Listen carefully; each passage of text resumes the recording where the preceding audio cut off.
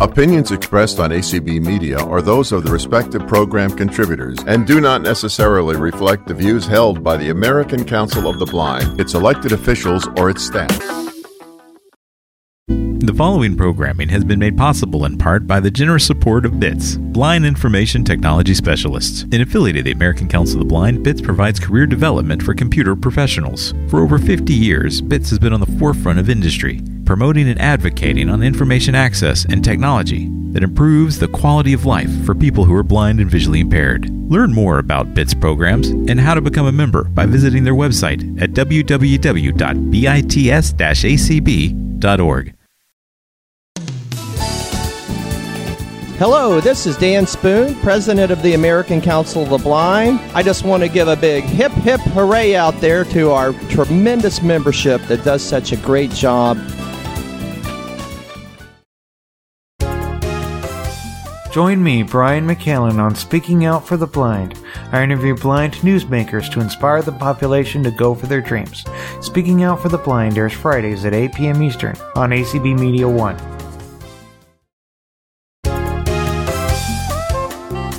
Welcome to Speaking Out for the Blind. I'm Brian McCallan. WUNC Radio reports that a new special trail has opened in Fayetteville, North Carolina. The trail will give the blind the chance to independently exercise. Here to talk about the new trail is Vision Resource Center Executive Director Terry Thomas. Hi, Terry. Hi, Brian. Glad you're here. What's the Vision Resource Center?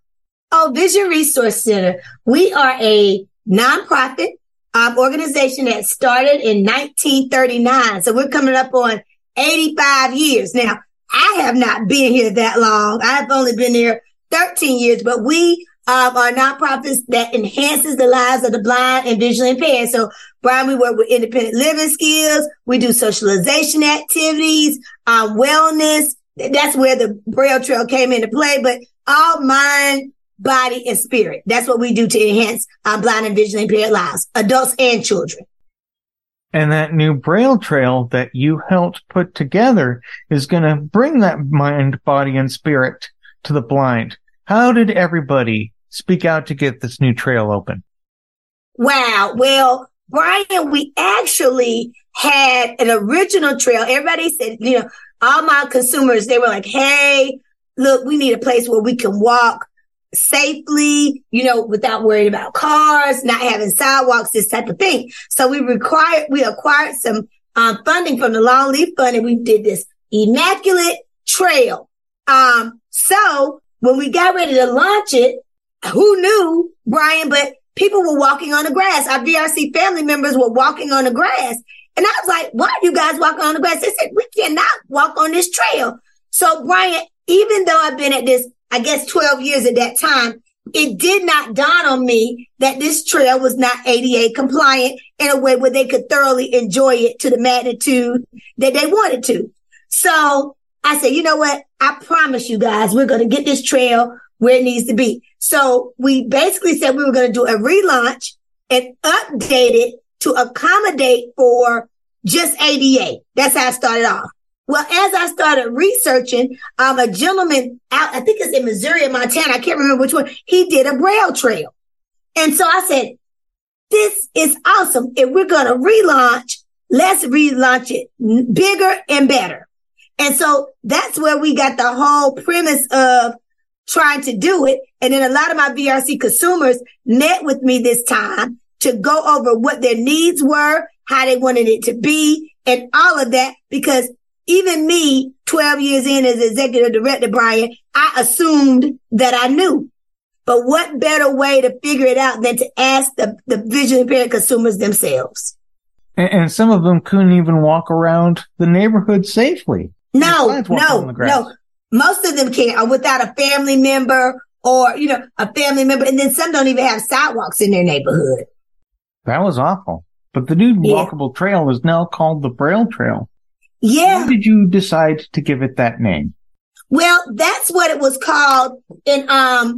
So I was like, I'm just gonna go with what they had it as. You know what I mean? I said I'm gonna go the same way, and because that's where I got it from, and I wanted to be able to pay homage to him, the gentleman that did it, and he was amazing. I'm trying to find his name, but he actually did it in American Trails, and most of this stuff is in Colorado. Let me get that right. It's like in Colorado and places like that. So there's none in the state of North Carolina. I see. So I understand the trail was completed in a partnership with not only the Vision Resource Center, but also the Fayetteville Cumberland Parks and Recreation, that district, right? Yeah, they did a lot of some of the creative work behind it, in terms of, putting the tennis balls on, like where the line goes in, where the rope goes in, so where there's a accessible bench or a picnic table, and then the rope that was used, and then to make sure that we had material that wouldn't cause a problem to the hands as you were holding on to it. If you could imagine the post and your hand going up to the post to transition. So then that way your hands would not be hurt, in any kind of way. So that would be safe as well. So the Cumberland County, the Fayetteville Cumberland County Parks and Rec, they played a pivotal role, as well as the Longleaf Fund, Piedmont Natural Gas, Bragg Barn, and Sykes Paving. So all of them brought it together to make it what it is today. That's fantastic. Talk some more about the new accessibility improvements that you've given the trail. People have to see it, they can understand it, but pretty much if you can imagine a trail that's intertwined into each post so that a visually impaired, a blind person can hold on. It's all on the left-hand side where they can actually use their left hand, where the right hand is free to use their cane to actually follow the path of the asphalt path all the way around the trail. So what you'll find, a little ways down is the tennis ball that I spoke of, which would actually, if you hit a tennis ball to the right of that, that would be a bench. You will continue to go around, you hit another tennis ball, that may be a bench or a picnic table. But as you continue to go around, you'll have, it's one of those pool balls that, when you're in a pool and they separate from the deep end to the shallow end. Those little balls, I don't know what they're called, that would dictate whether you've gone one time around, so you know how many times you've gone around the trail. And everything is asphalted, flat, 8 foot wide, so you can have 2 people. If you had a push and sit for someone that doesn't have just the disability of being visually impaired, but if you have some type of mobility issue. So then that way it incorporates that for everybody. I'm seeing a lot more people walk around cities and parks with their dogs. Yeah. Is this trail also going to be accessible for our guide dog users? Yep, guide dog users can use it. I mean, because it's wide open for our little feline friends. They have it right there for you. So you can use your doggy too. Either way, the way it's built up, it's wide enough where you can have either your dog, a partner, in that kind of way. So we wanted them to be 8 foot wide. So that was an enhancement where it was a little bit more narrow. Now it's 8 foot wide. So that was another major enhancement. So at this trail, I hear about some other parks and trails that have places for picnics, barbecues. Is this trail, are the blind who are going to be able to use this trail, and if they use it with their family or friends for like a day outing, are they going to be able to picnic there? Well, this is the thing. We leased this property by the county, Cumberland County here in Fayetteville. So pretty much we are able to use it for picnics and that sort. But because we lease the property and for everyone's safety and due to insurance issues, if people want to utilize it, they would have to call us first for that, because it is open to the public, right? But in terms of barbecues and that type of thing, we kind of yield that to the VRC consumers and family members, because we don't want to have anything happen on this county property in that way. I see. Gotcha. Yeah. We don't want to start any crazy fires now. No way. We are too blessed to be out here for that. Exactly. I understand that there's going to be an actual phase 2 to this trail to improve it. How's that going to work? Phase 2, I'm excited about, because what I'm going to do now is get our our VRC family members, that's what we call them, which are consumers, to actually develop like a sensory garden to make it sensory friendly. Like we're going to figure out right now they're at a class. We have about 20 of our VRC consumers at the Botanical Gardens doing wind chimes. It's a wind chime class. So they're going to learn how to make wind chimes. So we're going to be able to have some wind chimes along the trail, right? And we were just awarded a grant by the Cumberland County Arts Council to get an artist in to help us to develop other things that are of a tactile nature. So say you get tired of walking on a trail. Well, let me see if I want to smell some type of flower that is beautiful to the senses. A beautiful smelling fragrance that doesn't attract bees is what I'm looking for. Nothing that's going to be of a non-safe thing, but lavender or these types of things. So with that Arts Council money, we'll be able to develop this sensory garden type of thing. Cause I want it now to be a woo-sa for the continue with the mind piece of it, of a nice refuge, because we're out here, Brian, on 7 acres of land, and it is absolutely beautiful. And to add those things on will be another kudo in the hat. And we're working with North Carolina State Extension, and they're going to help us with some raised flower beds and stuff like that, so we can have some of our VRC consumers take care of them. And if we want to do like a little mini garden with some herbs, so they can take the herbs with them home when they're growing. So we want to make it their own and not something for somebody to come out and just put it there and say it's there. I want them to own a part of it. Is the trail going to have any other special events besides the wind chime classes? Well, we'll have the wind chime classes to actually help it, but we're also going to be doing herbs with the raised bed garden. So that'll be there. We're also going to try to do some type of water effect, where you can hear the water, all things sensory and tactile. Wonderful. So, I like the planning idea. Yeah. So I want to plan it where it's not just one person doing it. I want actually our VRC consumers and those that are interested in like cultivating the flowers or the herbs, or they have some type of artistic ability. So I want all of them to be able to play a part in it. So it's their trail, and I want them to be able to actually put some stake in the game, so to speak, where they can feel it, that it's theirs. This is all fantastic. So this is in Fayetteville, North Carolina. Mm-hmm. Where in Fayetteville, North Carolina is the Braille Trail? It's right on the property of the VRC. We're at 2736 Cedar Creek Lane here in Fayetteville. So we have it's really like a house. So the county owned the property. So we leased the property, but we're on 7 acres of land. So we were able to put the Braille Trail right on the outside perimeter of the home. So it's a commercial property. So on the inside, we have where we meet and do different classes. And we also have a radio reading service that we do, here for the blind and print impaired. So all that stuff is within the building, but it's so beautiful. The grounds are so beautiful. So we were able to put the trail right outside.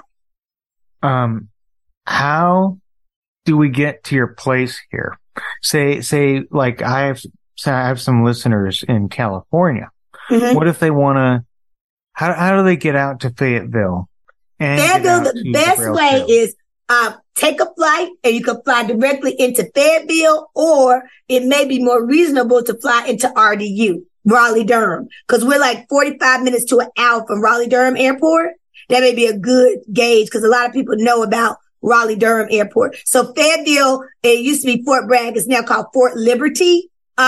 Where the military base is. Some people probably know it as Fort Bragg, but they just changed the name to Fort Liberty. So if they're familiar with any of that, you can either take RDU or fly into Fayetteville to get to us. If you fly into Fayetteville, we're only 10 minutes away from the airport. Okay. That's pretty close. And I'm sure they connect to all major airports. Yes. Nationwide. Yes. That's good.